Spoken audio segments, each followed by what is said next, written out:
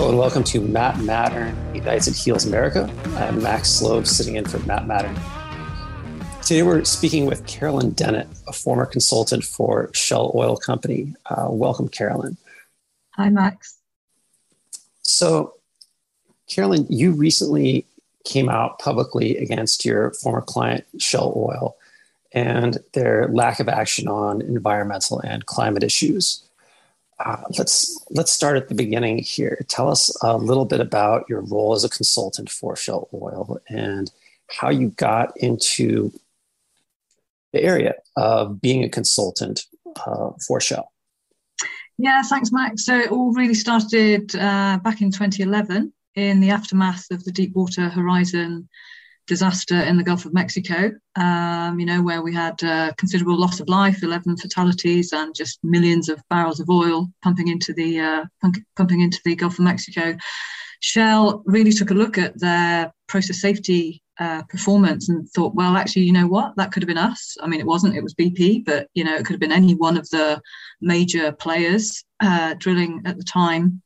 And they really wanted some way of understanding what's the mindset at the operational front line? What are those behaviors? What are the values? What are we really kind of aiming for with our own safety performance? So they thought that a survey would be a really good way of kind of measuring what's going on at the front line. So we were approached via a management consultancy to design a process safety culture survey. Now, I had considerable surveying expertise. My company is a kind of like traditional social and market research agency, but we knew nothing about the oil and gas industry, but that didn't really matter because they had technical expertise their side. We brought the kind of like behavioral understanding and surveying expertise. So we were invited to design a process safety culture survey to pilot it and to kind of like get things going, which we did in 2011 and 2012. And then we just thought, that'll be it. They'll take it in-house or they'll give it to some other big agency. But they really valued what we'd done. They really liked the analytics. They liked the fact that our survey really produced quite hard-hitting results, which helped management to feel uncomfortable about their process safety performance, and that was the aim.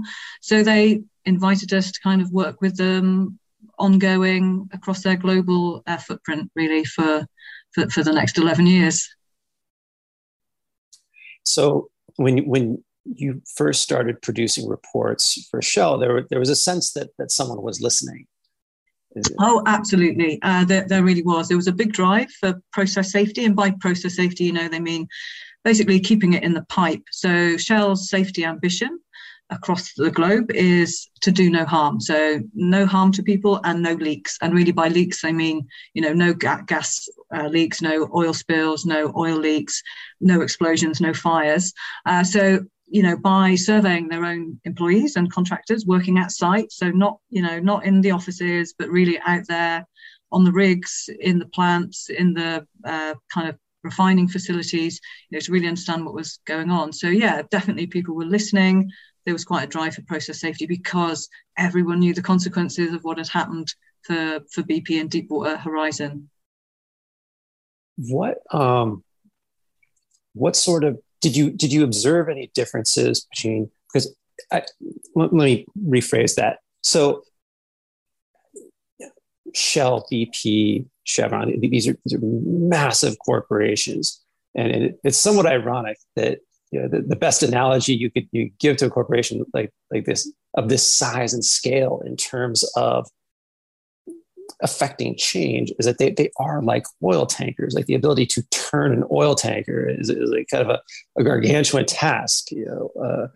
Oil tankers have to map out their turns miles ahead of time because there's just so much inertia. And so my question is, or did you observe differences in culture in terms of the boots on the ground operational level and the higher up management level? You could have like an oil rig, you'd have a refinery, and then you have corporate offices that are sometimes continents away. what sort of observations, what did you experience in terms of any potential differences or that might be relevant?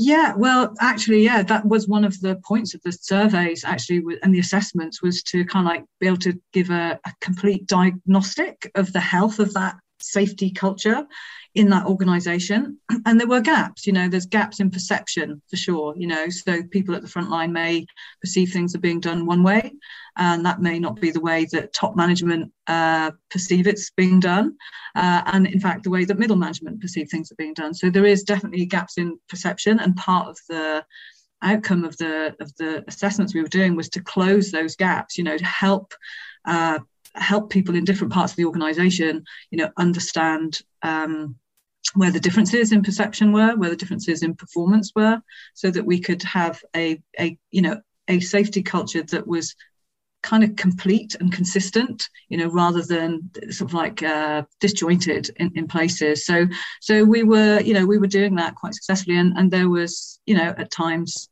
real steps made to make improvements, and that's not my criticism of Shell. My criticism isn't that, they were ignoring the results. It's more, what the inherent nature of their business now, that's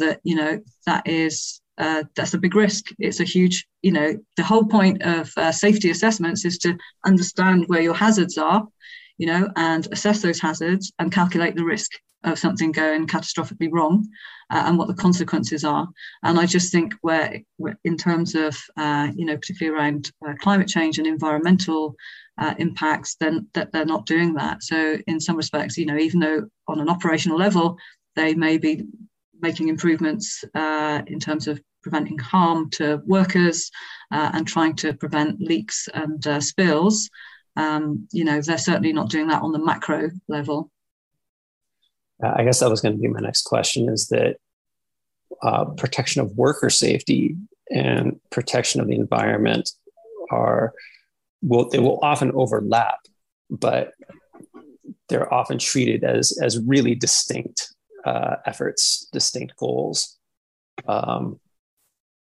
And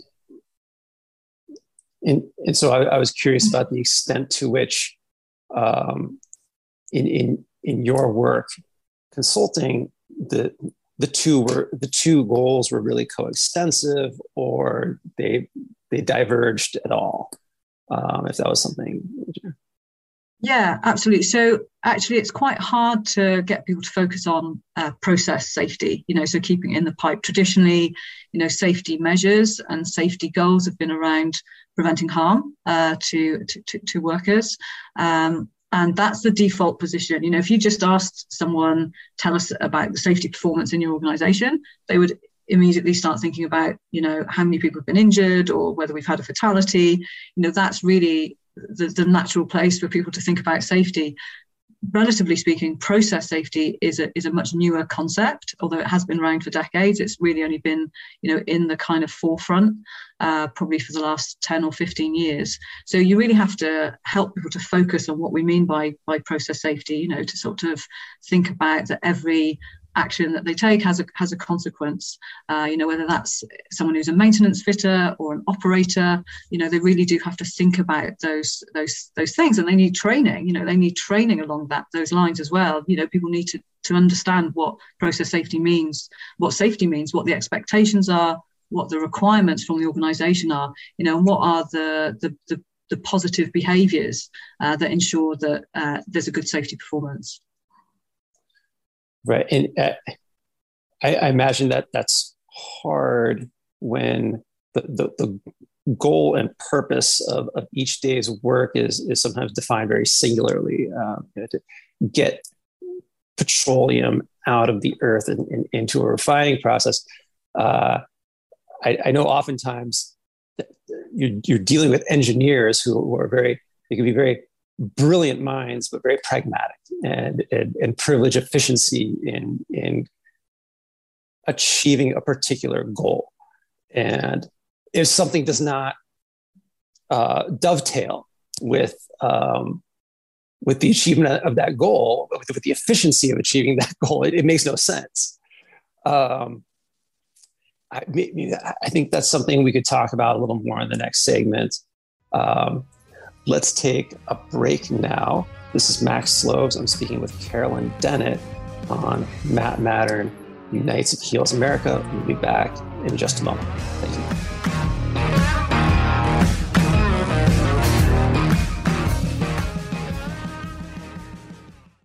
As you may know, your host, Matt Mattern of Unite and Heal America, is also the founder of Mattern Law Group. Their team of experienced employment, consumer, and environmental attorneys are dedicated to leveling the playing field by giving everyone access to the highest quality legal representation. Contact 844-MLG for you. That's 844-MLG for you, or 844-654-4968. 844-654-4968.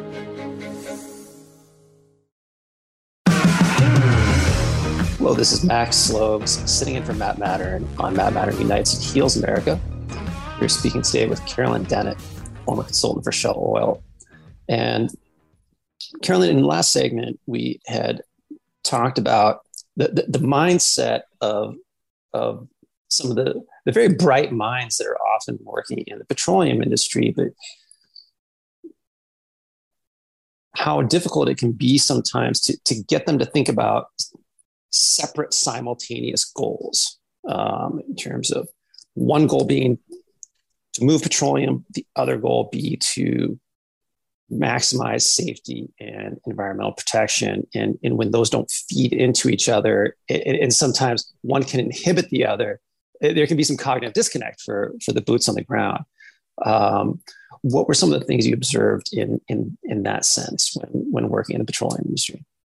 Yeah, you're absolutely right, Max. It's certainly an observation that we made. So there's a couple of things there, actually.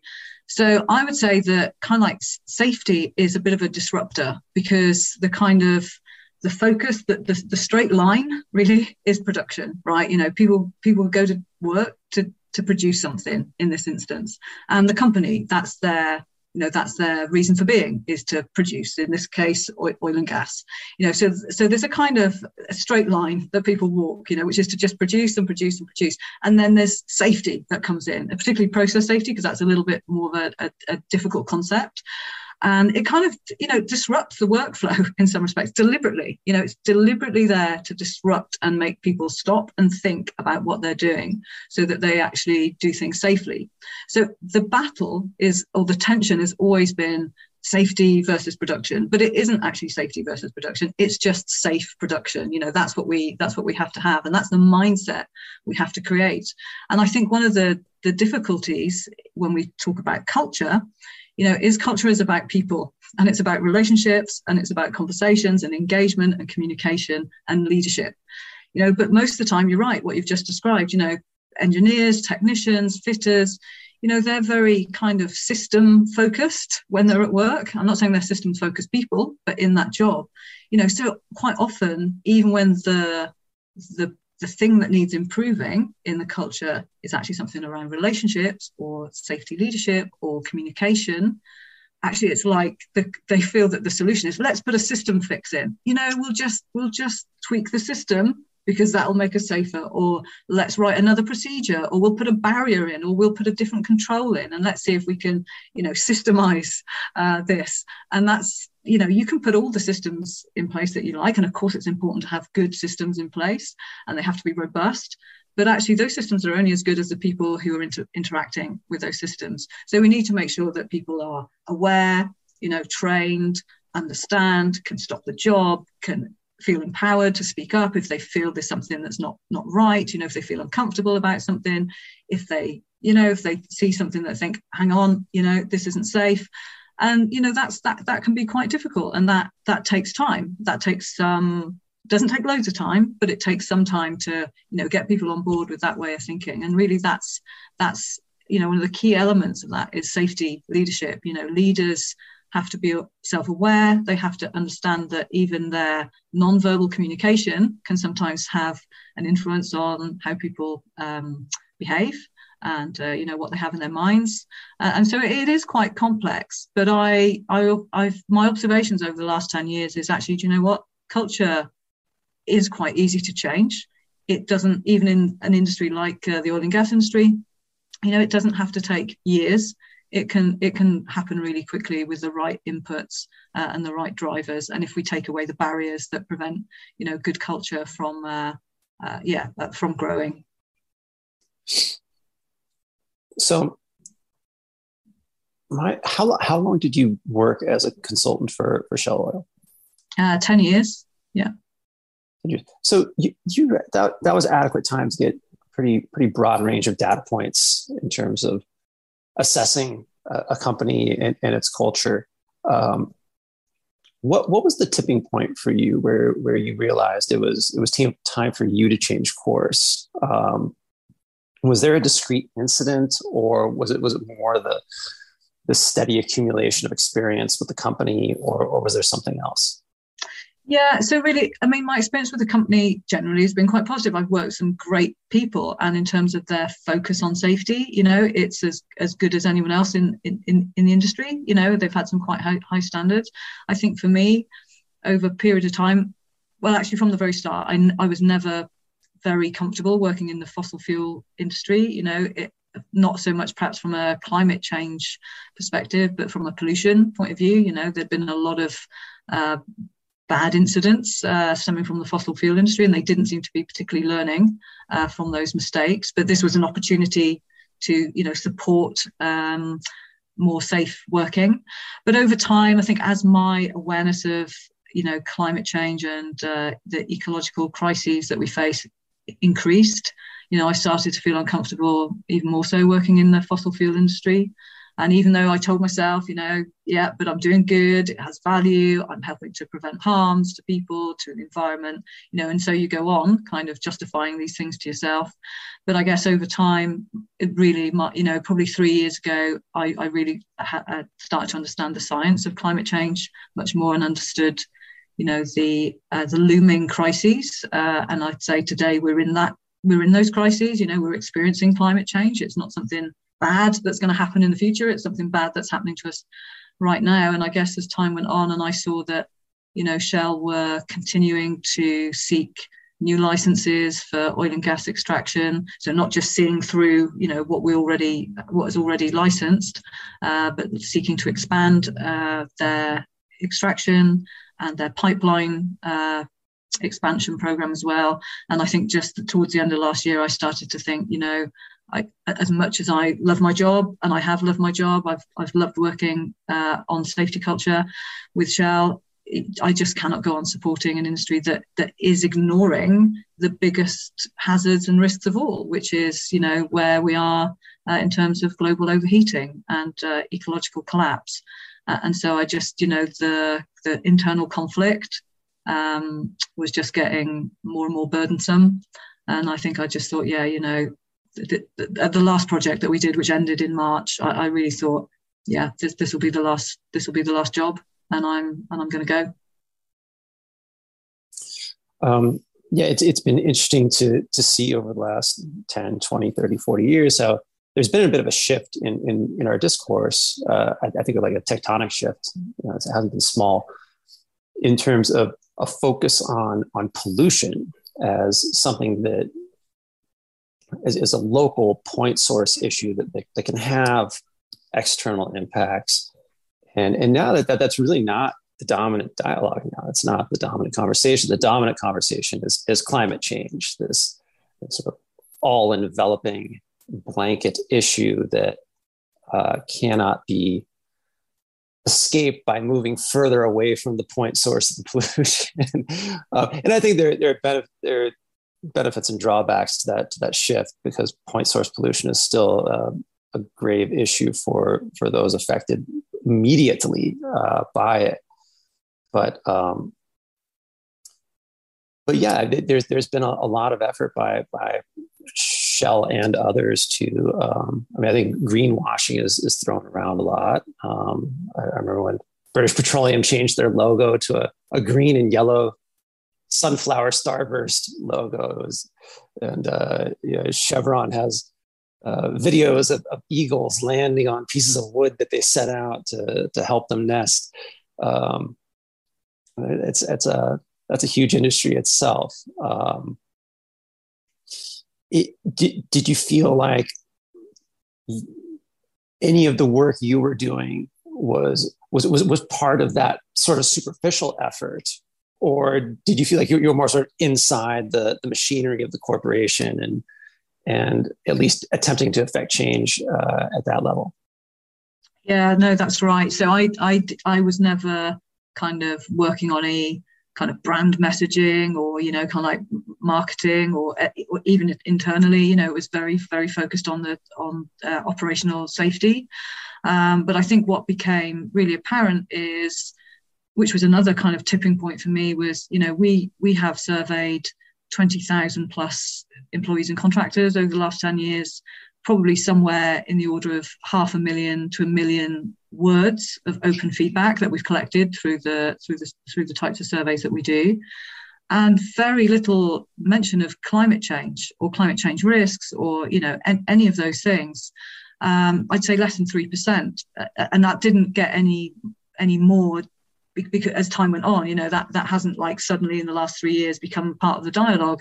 So again, it was just a suggestion to me that all the messages that you see coming out of Shell, you know, around perhaps renewables or, you know, transition or net zero, you know, I think they're very busy talking about that in the PR team and the branding and marketing communications team, but that's not a reality on the front line. You know, nobody is really talking about that.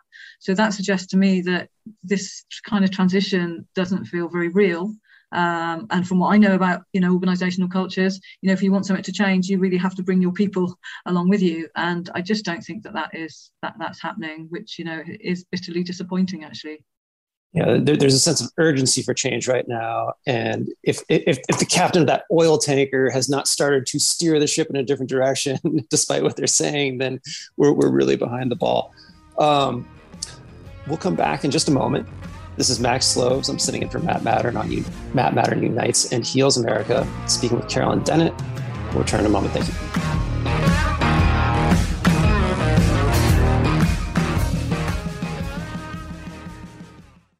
As you may know, your host, Matt Mattern of Unite and Heal America, is also the founder of Mattern Law Group. Their team of experienced employment, consumer, and environmental attorneys are dedicated to leveling the playing field by giving everyone access to the highest quality legal representation. Contact 844-MLG-FOR-YOU. That's 844-MLG-FOR-YOU or 844-654-4968. 844-654-4968.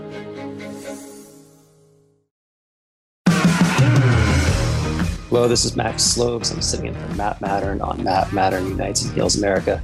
Speaking today with Caroline Dennett, former consultant, you're still a consultant, but you used to consult for Shell Oil, and you recently came out and publicly started discussing issues that you have with the company and the direction it's moving in terms of action related to the environment and climate change.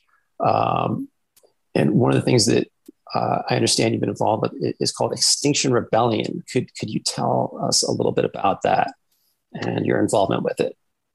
Yeah, so Extinction Rebellion, you know, this is quite a big movement in the UK, and I understand it's global as well, and they're very much, you know, very concerned with taking action on climate change and the ecological crises as well.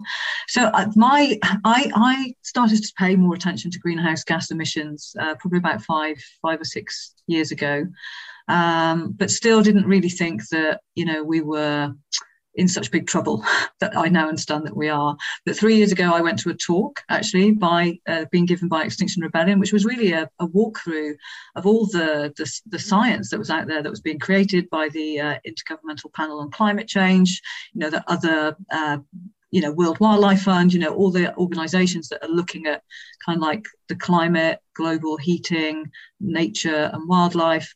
And I was, you know, and I thought I knew something about greenhouse gas emissions and what they meant for us. But, you know, I was really shocked by what I heard about the science that's been out there actually for quite some years. And I think it was from that point that I thought, actually, we're really in trouble here. And I think when I first saw Extinction Rebellion on the scene, I probably thought, no, we're not in that kind of danger, like we're not, what they're talking about extinction, that seems a bit extreme.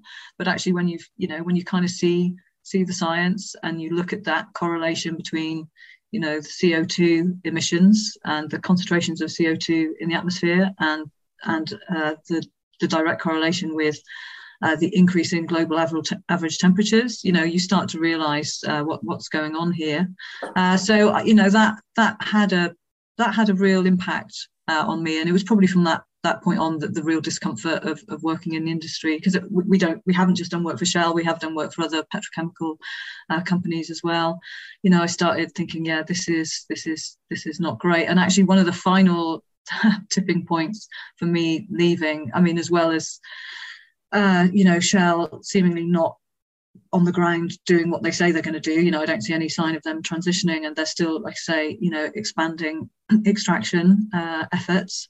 I happened to see a clip of a video of a Extinction Rebellion action at Shell's headquarters in London, and somebody was just holding up a sign saying "Insiders wanted." Do you know something about Shell's double talk on climate change?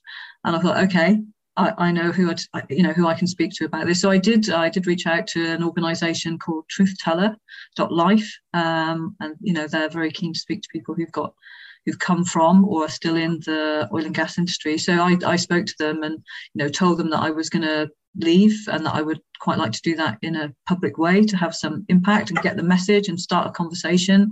And they said that they would support me to do that, which they have done. I think it's a much more, maybe people listen to you and they understand right away what a tremendous move that is. If they don't, I think it's important to discuss what a significant action that is. And because when we're personally invested in something, you put a decade of your life into doing work that you fully believed was a benefit to this company, and a benefit that with externalities, a benefit that would be helpful to its impact on worker safety and environmental safety. What was some of the thought process that went into making that decision? Were you just sure that this was the right thing to do, or because there are costs and benefits? There's financial costs. A significant chunk of your business, I imagine, was this consulting for petroleum corporations, gas and oil, and then possible. I as a lawyer, I don't even know what the legal liability might be. Can you talk about just some of the steps that you went through in deciding to take action in this way? Yeah, you're right. Actually, it's been quite hard. It's been a hard decision. I say I've loved my job. I know it's had value. I know it's had value particularly for the people who are frontline operators, because it's given them a voice, a trusted voice to tell us, what needs improving, that we can then convey that to management. So I know it's had real value. And I feel really quite sad, actually. It's been difficult. Sad because it's part of my identity. This is who I've been for the last 10 years. I've been Shell's safety culture consultant and someone who's, had a lot of involvement with their operations. I've made some really good working relations with people there. So it's quite hard, actually, to say I'm not going to be that person any longer. And actually, sad for, just sad in some respects that they have lost an ally in terms of the drive for improved safety. I was worried that people there that I've worked with would feel a sense of betrayal, that I've betrayed them. And to some extent, I feel I have, that's a real feeling. Because they have had an ally on the outside. We've always been completely independent, and we've spoken as an independent consultant, and that's probably feels quite difficult for me and for them. That's gone. That relationship is over. and that they don't have that ally on the outside any longer. And I feel guilty about that. But, you have to sleep at night, and you can't go on having conflict with yourself over the values that you hold dear, and the values that you see apparent in an organisation that you're working with.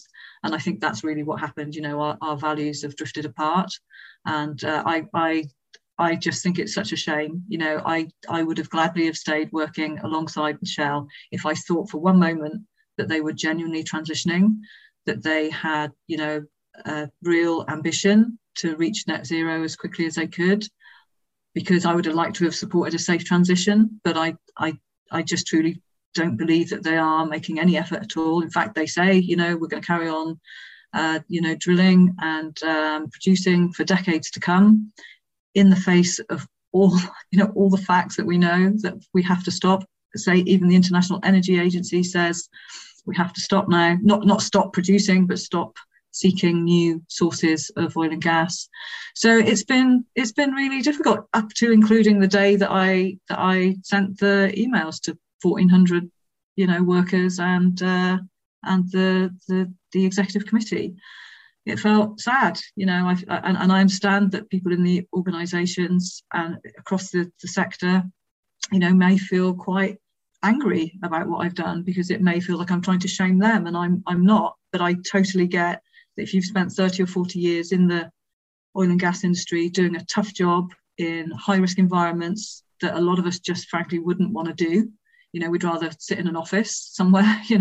I get that if someone then criticises that work, that can feel like like a criticism of you.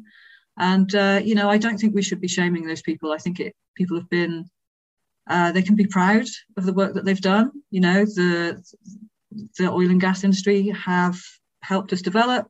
We're able to live a life of relative comfort that we wouldn't have done otherwise. But that time for oil and gas energy is over, and we have to look for alternatives. But I understand that people may, not have welcomed the message, but perhaps what it's done is opened a conversation. And that's what I actually really wanted to do, Max, actually, was to start that conversation that I wasn't hearing. That even if people at the, in the canteen just said, "Oh, can you believe what that woman did? I don't agree with," it's a conversation that they weren't having before. And if their colleague goes, "Well, maybe she's got a point," and that, that enables them to discuss climate change and my reasons for doing it, then I'll be very happy that conversation was started. I sometimes a jolt to the system. It can be so effective, because especially in a corporation that big, I imagine you've got a lot of smart people, and it's really easy to find the counter arguments. I just off the top of my head, I imagine someone could easily say, "Well, listen, this is not a production side issue. This is a demand side issue. Like, people still want oil. People still want, because they say the word need. People still need oil." So it's an obligation to seek out new sources as long as that demand is there. And maybe this is the jolt that will just kind of disrupt the dogma and get people to really say, well, what are the options? And I'm hoping we can talk a little bit more about that in the next segment. This is Max Sloves. I'm speaking with Caroline Dennett, a former consultant for Shell Oil, and or a consultant who worked with a number of gas and oil corporations who stepped away from that work and done so publicly. And we'll talk a little bit more about that in the next segment.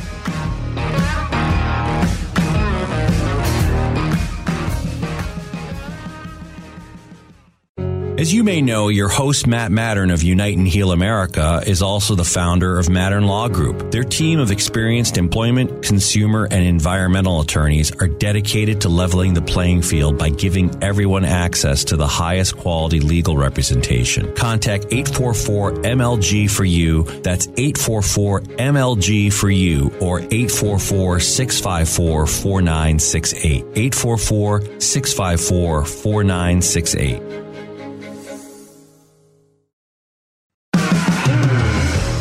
this is Max Sloves. I'm sitting in for Matt Mattern on Matt Mattern Unites and Heals America. And even as I say that, I'm speaking with Caroline Dennett, who has worked as a consultant for Shell Oil for many years. And when we talk about just the name of this show, Unite and Heal America, but this show so often deals with environmental issues, which transcend national borders. And so it's interesting that we often find ourselves speaking with people from outside the United States precisely because the environment knows no boundaries, and there has to be more of a collective voice beyond nationality on these issues. Karen, in the last segment, we were talking about sort of the moment and the consequences of stopping the work that you were doing for Shell. And sort of, the courage it takes for anyone to shift course and move in a different direction, especially when that shift in course can come at personal cost, both in terms of personal relationships, financial stability. There's so many forces in our lives that can make change difficult, but you decide to make a change and do so very publicly. What are some of the results that you hope to see from this point forward? What are some of the changes that the oil and gas industry could make? What are some of the actions that other individuals can take, or not speaking in terms of individuals, what are other actions that you see as being effective that groups of people, whether they be companies or collectives of individuals, can take moving forward? Yeah, well, there's so much to do, isn't there? I guess, ultimately what we need is that those companies who are currently, powerful and producing oil and gas for energy, is to start to rapidly transition. That's one solution, isn't it? Another solution is to abandon that model, and say that we'll all have community-based energy production. That, with renewables, that's a whole different conversation to be had. But I think, if you look at the likes of Shell, they are well placed to lead us into a safer future. They have financial capital, they have lots of backing, they have lots of investment from the financial institutions and from big pension funds, etc. So they have that. They have human resource, they have the necessary human resource, and they also have massive technological capability. So they have the three key ingredients that really could, accelerate a change in the energy mix very quickly, if they so wish to do so. And I think, whatever pressure can be brought upon those companies to make that change and to make it genuinely, then I think we need to be doing that. So we need to do all that we can. Now, I suppose some of the ways to do that is to not, for financial institutions to say that they're not going to support them like they have been. They're not going to invest in the way that they have been unless they do start making, very notable efforts to transition. A lot of the oil and gas industries from in a lot of countries in the world have huge subsidies from their governments. So there's political power there that can be brought. And kind of, yeah, so that's two really big things that can be brought. And also, I don't know what it's like in the US, but certainly in the UK, the big oil and gas companies, they don't pay any tax either. So there's kind of like three big things that could be brought to bear that would, I'm sure, encourage the oil and gas industry to change direction. So that's something that can be done. And in terms of people's own power, if you have a bank account, take a look at that bank account and ask questions about how much money that banking company is investing in fossil fuels. A lot of people have a pension. Ask the same questions. And if you're not happy, change your pension provider or start demanding that they invest in, a future worth having. So there's things that people can do, and that's individually and collectively. I think there's a good example from, I think it was New York City workers. They campaigned to have their pension fund divested from fossil fuel, and they succeeded. And that was I think 2 or 3 years ago. So there is people power, and I think you're right in saying that there is demand and there's need. But what there is demand for, is for the lights to be kept on, and for us to be able to travel, and for us to be able to be warm. But now we know that doesn't have to just come from oil and gas. That can come from other sources of energy as well, whether that, renewables, or whether that's actually, building infrastructure like houses that are better equipped to withstand cold and extreme heat, whether that's because it's well insulated or just because of the way it's designed. So there's lots we can be doing actually to change the infrastructure of our world that is going to be less impactful in terms of the amount of CO2 going into the atmosphere, but also that's going to have less detrimental impact on nature and wildlife, and just the kind of whole biodiversity, the variety of creatures that we share the world with. So, I think there's a lot that people can do. People do have power, both as individuals and collectively. So I think we need to help the oil and gas industry to see that, there is no point in creating endless amounts of energy if the cost of that is that we don't have a world that we can actually exist in for the decades ahead. It's so true. There are a lot of carrots and sticks out there, proverbially, and I feel like discussions of green investment funds were met with quite a bit of condescension 10 or 20 years ago. And it does seem like the viability of those funds, or the attitude towards that type of investment, has changed dramatically. That now green investment is something seen as profitable, which the way our collective mindset is that's something we still have to negotiate is the privilege of profit. And it's interesting really quite interesting to hear you talk about the resources that these oil and gas companies have in terms of positioning themselves to be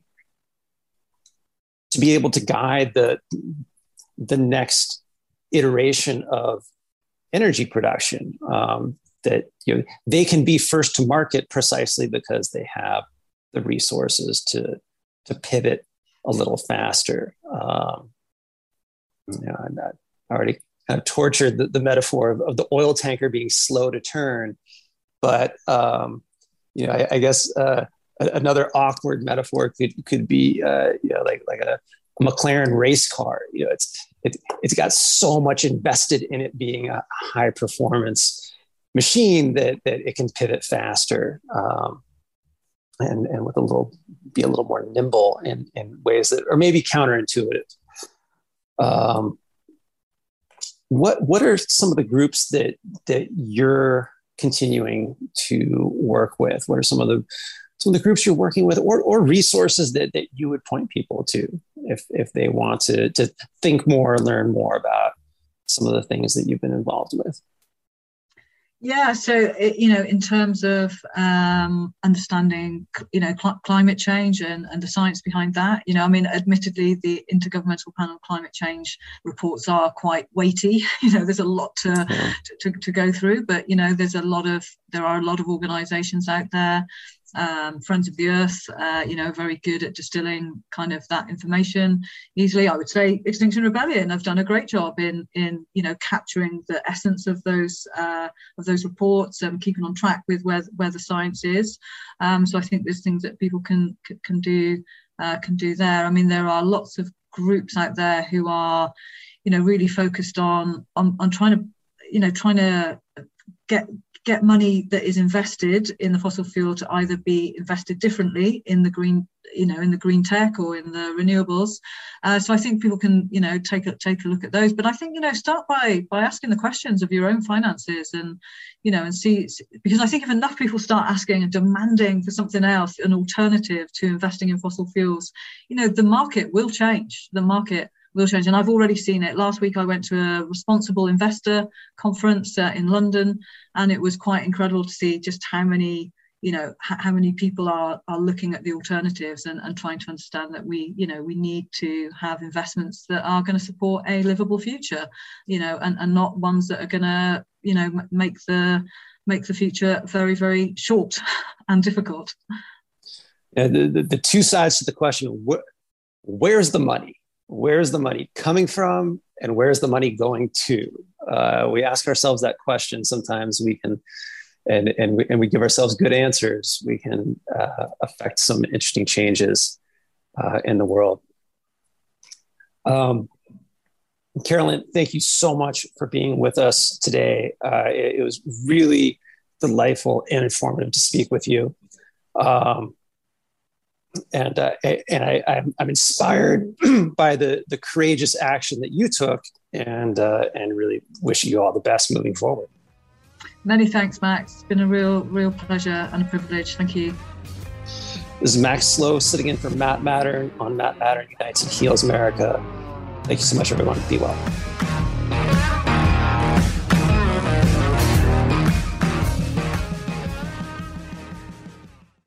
As you may know, your host, Matt Mattern of Unite and Heal America, is also the founder of Mattern Law Group. Their team of experienced employment, consumer, and environmental attorneys are dedicated to leveling the playing field by giving everyone access to the highest quality legal representation. Contact 844-MLG-FOR-YOU. That's 844-MLG-FOR-YOU or 844-654-4968. 844-654-4968.